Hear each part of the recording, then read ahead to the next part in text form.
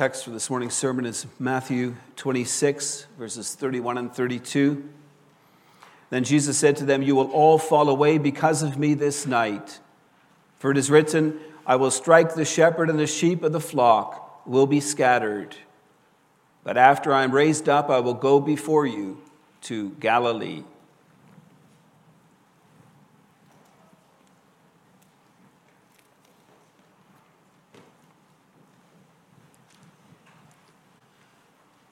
Beloved congregation of our Lord Jesus Christ, warnings come to us in all kinds of shapes and sizes.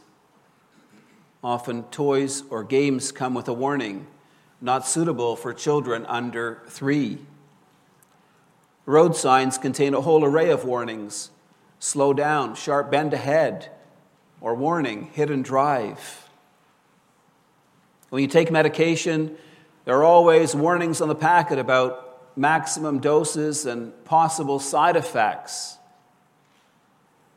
We live in a broken world where we need to be alert to dangers, to possible accidents.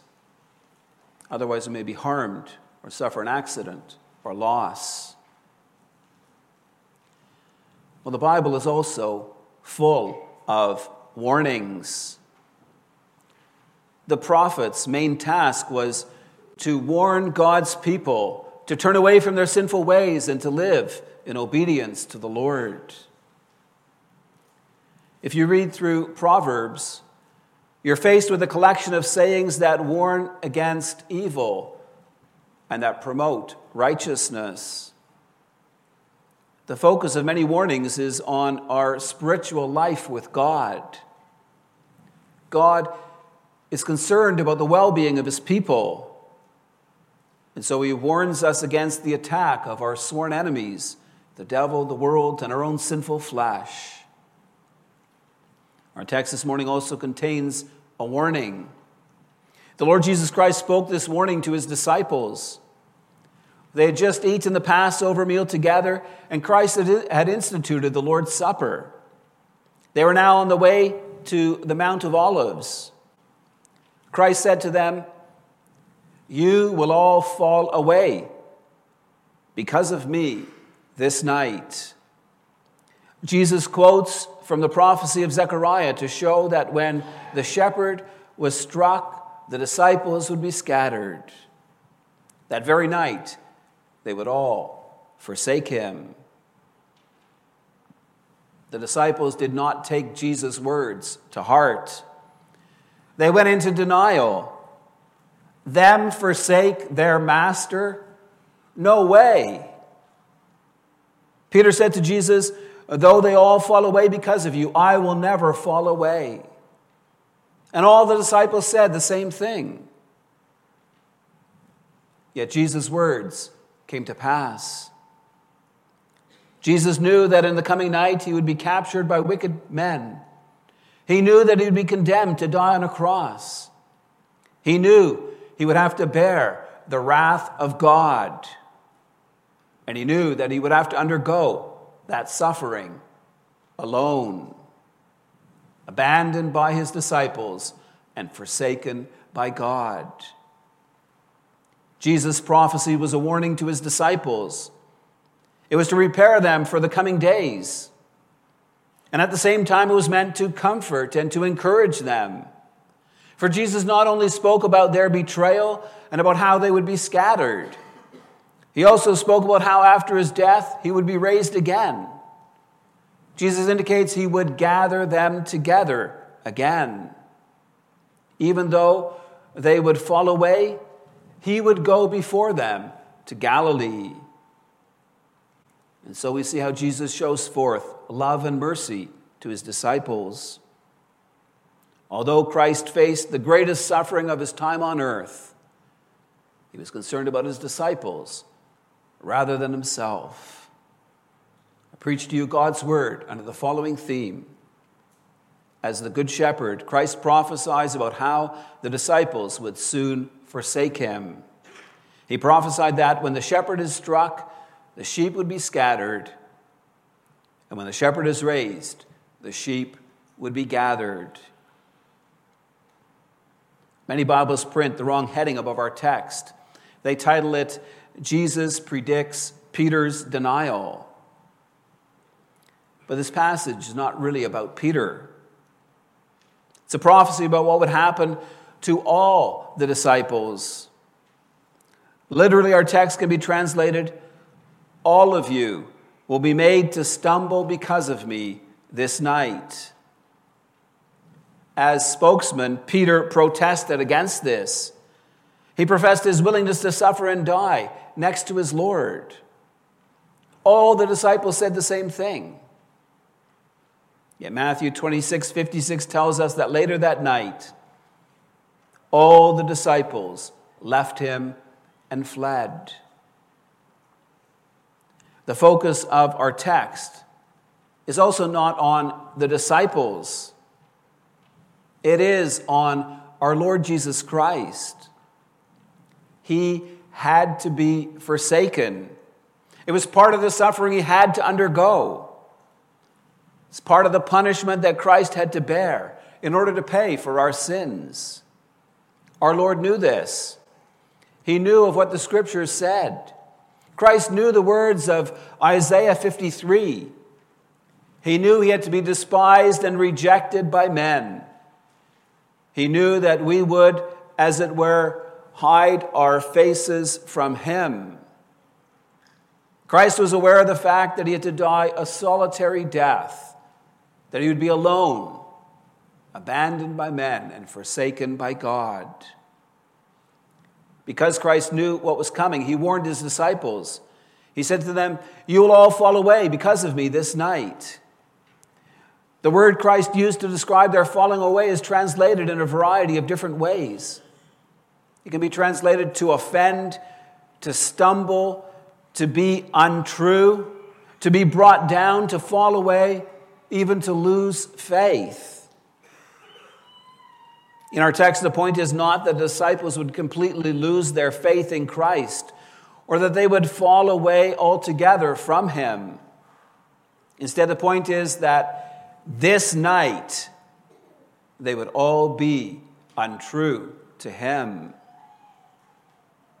That very night, the disciples would stumble. Instead of standing with Jesus, they would be untrue to him. To be untrue is the opposite of believing, of delighting in Jesus. It implies a desire to be disassociated from him, because too close an association invites the treatment that he would receive. Christ knew what lay ahead, and so he warned his disciples about how they would forsake him. He quotes from the prophecy of Zechariah to make clear what was going to happen. Zechariah prophesied the words of the Lord. The Lord of hosts said, "Awake, O sword, against my shepherd, against the man who stands next to me. Strike the shepherd, and the sheep will be scattered." It's important to note that it is the Lord of hosts who commissions the sword. He does not call for the rod to gently chasten, but for the sword to destroy. It's easy for us to think that it was the Jewish leaders who planned Jesus' death and the Roman soldiers who crucified him. Let's take note that the Lord of hosts, our Almighty God, is actually the one directing events. The Lord calls the sword to arise against my shepherd, against the man who stands next to me. The image of shepherd is often used in the Old Testament to refer to Israel's leaders. Their task was to guide God's people in his ways as a shepherd leads his flock beside quiet waters. At times, the Bible uses the image of a shepherd to point not just generally to any leader, but specifically to the Messiah.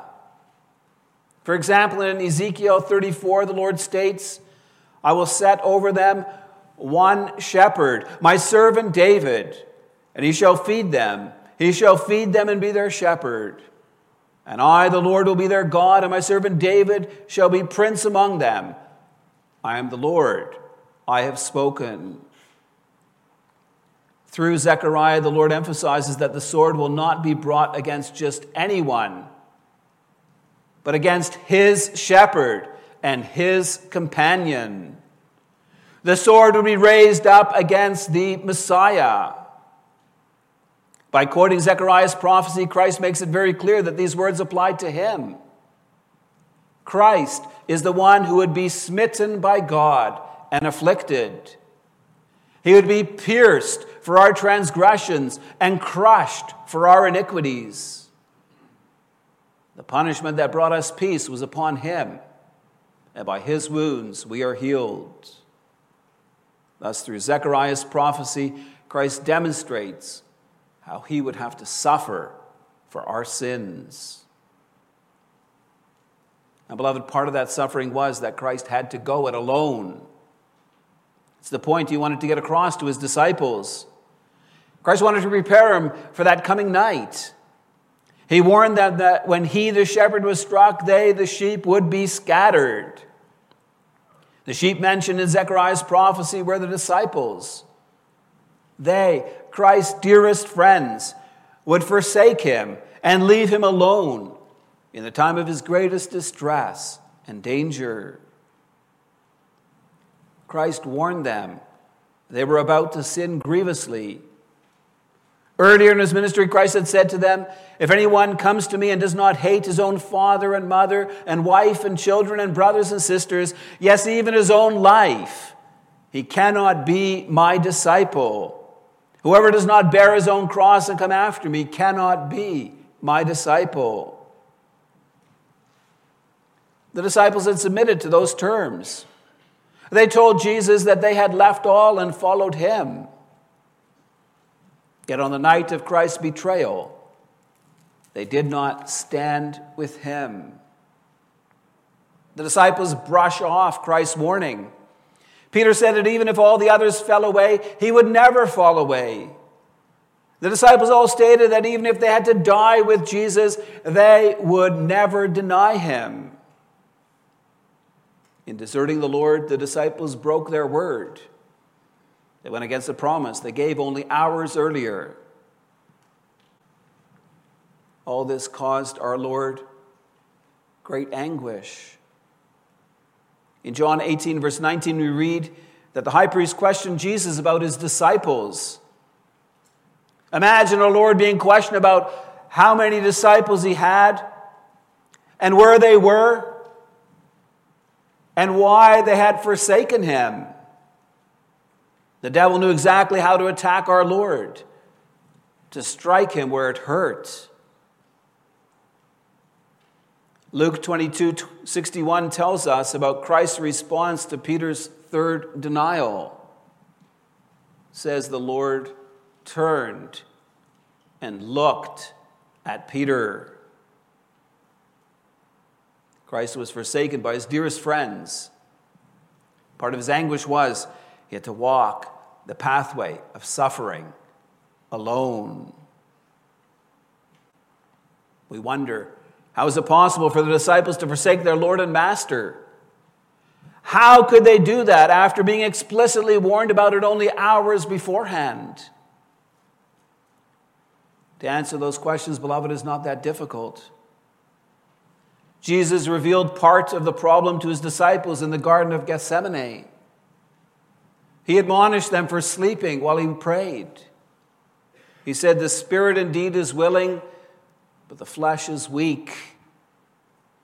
One reason why the disciples stumbled and forsook Christ is because of the weakness of their sinful flesh. Luke indicates the second reason for the disciples' fall. Jesus asked the chief priests, the officers of the temple guard, and the elders why they didn't seize him while he was with them daily in the temple. And in Luke 22:53, Christ provides the answer. He said, "But this is your hour and the power of darkness." Jesus was arrested in the middle of the night under the cover of darkness. For the Jewish leaders knew that arresting him during the day would cause problems with the people. They operated under darkness because their actions were sinful. We need to understand, beloved, that Satan was leading and directing the actions of the Jewish leaders. He provoked their envy and jealousy of Jesus. He was also at work among Jesus' disciples. In Luke 22:31, Jesus tells us that Satan had demanded to have Peter to sift him as wheat. The point, beloved, is this: God withdrew his grace from both Jesus and his disciples. This was Satan's hour. The disciples fell because for a time the Lord withheld his encouraging, his strengthening influence on them. Our text teaches us about how much we need God's grace and Spirit. We should not be proud, thinking we can stand in our own strength. Let's heed the Bible's warnings. In 1 Peter 5, Peter warns us, be sober-minded, be watchful.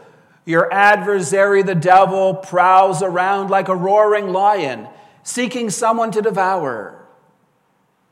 In John 15, Jesus warns us of the hatred of this world. He reminds us that a servant is not greater than his master. Jesus said, if they persecuted me, they will persecute you. In Romans 7, Paul confesses that even as a redeemed child of God, he still has to struggle against his sinful nature. He says, for I do not understand my own actions, for I do not do what I want, but I do the very thing I hate. Yes, beloved, the Scriptures provide us with clear warnings. They warn us that our sworn enemies, the devil, this world, and our own sinful flesh, will not cease to attack us. Let us not sit in judgment on the lamentable fall of the disciples on the night when Christ was betrayed. We're no better than them. Instead, let's heed the words Paul spoke in 1 Corinthians 10, verse 12. He said, therefore, let anyone who thinks he stands take heed lest he fall. We all need God's grace and Spirit to stand fast in our faith. In our first point, we've seen how Christ prophesied that when the shepherd is struck, the sheep would be scattered. In our second point, we'll see Christ's prophecy that when the shepherd is raised, the sheep would be gathered. It's important for us to remember why Christ spoke the warning of our text to his disciples. He knew that they would fall. He wanted to prepare them for it. But even more important, our Lord wanted to provide his disciples with comfort in the midst of their despair. The events that happened on Good Friday filled the hearts of the disciples with despair. After the disciples forsook Jesus, he was taken away to Caiaphas the high priest. Peter followed at a distance and entered the high priest's courtyard to see the outcome of his trial. Matthew tells us about how Peter denied his Lord 3 times. When the rooster crowed, Peter remembered the words of Jesus. Before the rooster crows, you will disown me 3 times. When Jesus looked at him, Peter realized how much hurt he had caused his Savior. Jesus' suffering and death caused his disciples much confusion. They thought that he was going to redeem Israel.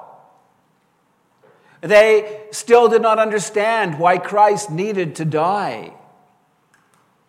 With Jesus' capture and subsequent death, their hopes concerning the kingdom of God were dashed. The disciples were scattered, every man to his own house, to his own business. They wandered about like lost puppies, not understanding what had happened. Yet Jesus had provided them with comfort in the midst of their sorrow. After warning them about how they would forsake him, Jesus spoke words of grace to them. He said, but after I am raised up, I will go before you to Galilee. Christ indicated that when the shepherd was raised, he would gather them together again. As a shepherd gathers the scattered lambs, so Christ would again seek out his disciples and bring them together in Galilee. It was Christ who preserved his disciples. John 18 tells us about Christ's care for his disciples in the time of his betrayal and arrest. Troops and officers came to him in the Garden of Gethsemane carrying lanterns, torches, and weapons. Christ said to them, "If you seek me, let these men go." It was to fulfill the word that he had spoken. "Of those whom you gave me, I have lost not one." Even though the sheep would be scattered, the good shepherd ensured that they were not killed. Christ spoke the words of our text to comfort his disciples in their time of confusion and despair. He would rise again. He would gather them together again. Even though the disciples had forsaken Jesus, Christ would not forsake them. Even though they had left him alone in the time of his greatest distress, Christ would not leave them alone in the midst of their despair. After his resurrection, Christ met with his disciples. He forgave them their sins. He restored them to their position as his disciples. Beloved, our text gives us immeasurable comfort. It teaches us about the good shepherd's love and care for his flock. Indeed, there are times when we fall into the temptations of the devil. The world often has too much influence on our lives. Like Paul, we often do the very things we hate because of the sinfulness of our flesh. Yet Jesus Christ is our ascended King. He's seated on the throne at God's right hand. All authority in heaven and on earth have been given to him. Just as Christ preserved his disciples, so he will also preserve us. The Bible clearly testifies to this fact. In 2 Timothy 2, Paul speaks about how Hymenaeus and Philetus strayed concerning the truth and how they destroyed the faith of some. Then Paul says, "But God's firm foundation stands, bearing this seal: the Lord knows those who are his." Every person given to Christ by the Father shall be brought by him to the Father. Not one will be missing. It's as Christ said in John 10:27 and 28, "My sheep hear my voice, and I know them, and they follow me. I give them eternal life, and they will never perish, and no one will snatch them out of my hand." It's true that we as believers may at times backslide. At times we may even fall into lamentable sins, like Noah did in getting drunk, or Abraham did when he lied about Sarah being his wife, or David did in committing adultery with Bathsheba and murdering Uriah, or Peter did in denying his Lord. The effects of such serious sins can be severe. By them we greatly offend God. We incur guilt. We grieve the Spirit. We wound our consciences. We could even lose a sense of God's favor for a time. Yet God will not permit his elect to be lost. Kenzendorf speaks about that in chapter 5, article 6. It says that God, who is rich in mercy, according to the unchangeable purpose of his election, does not completely withdraw his Holy Spirit from his own even in their deplorable fall. And neither does he permit them to sink so deep that they fall away from the grace of adoption, or the state of justification, or commit the sin unto death, or the sin against the Holy Spirit, and totally deserted by him, plunge themselves into eternal ruin. This, beloved, gives us great comfort, especially when we struggle in our faith. We may know that our salvation does not depend on us or on our works. It depends on God's grace and on the merit of Jesus Christ. There may be times of struggle and temptation when it feels like God is so far removed from us. Yet God has given us this wonderful promise in 1 Corinthians 10, verse 13. No temptation has overtaken you that is not common to man. God is faithful, and he will not let you be tempted beyond your ability. But with the temptation, he will also provide the way of escape, that you may be able to endure it. Beloved, if you're faced with doubts, if you're confronted with struggles and hardships in your faith, you need not despair. Even when his disciples forsook him, Christ did not forsake them. Even though we at times may be unfaithful, God always remains faithful. The Lord does not let go of his children. By his word and spirit, he preserves his own. That's why, together with the Apostle Paul, we confess that we are more than conquerors through Christ who loved us. With Paul, we confess, for I'm sure that neither death nor life, nor angels nor rulers, nor things present nor things to come, nor powers, nor height, nor depth, nor anything else in all of creation will be able to separate us from the love of God in Christ Jesus our Lord. Amen.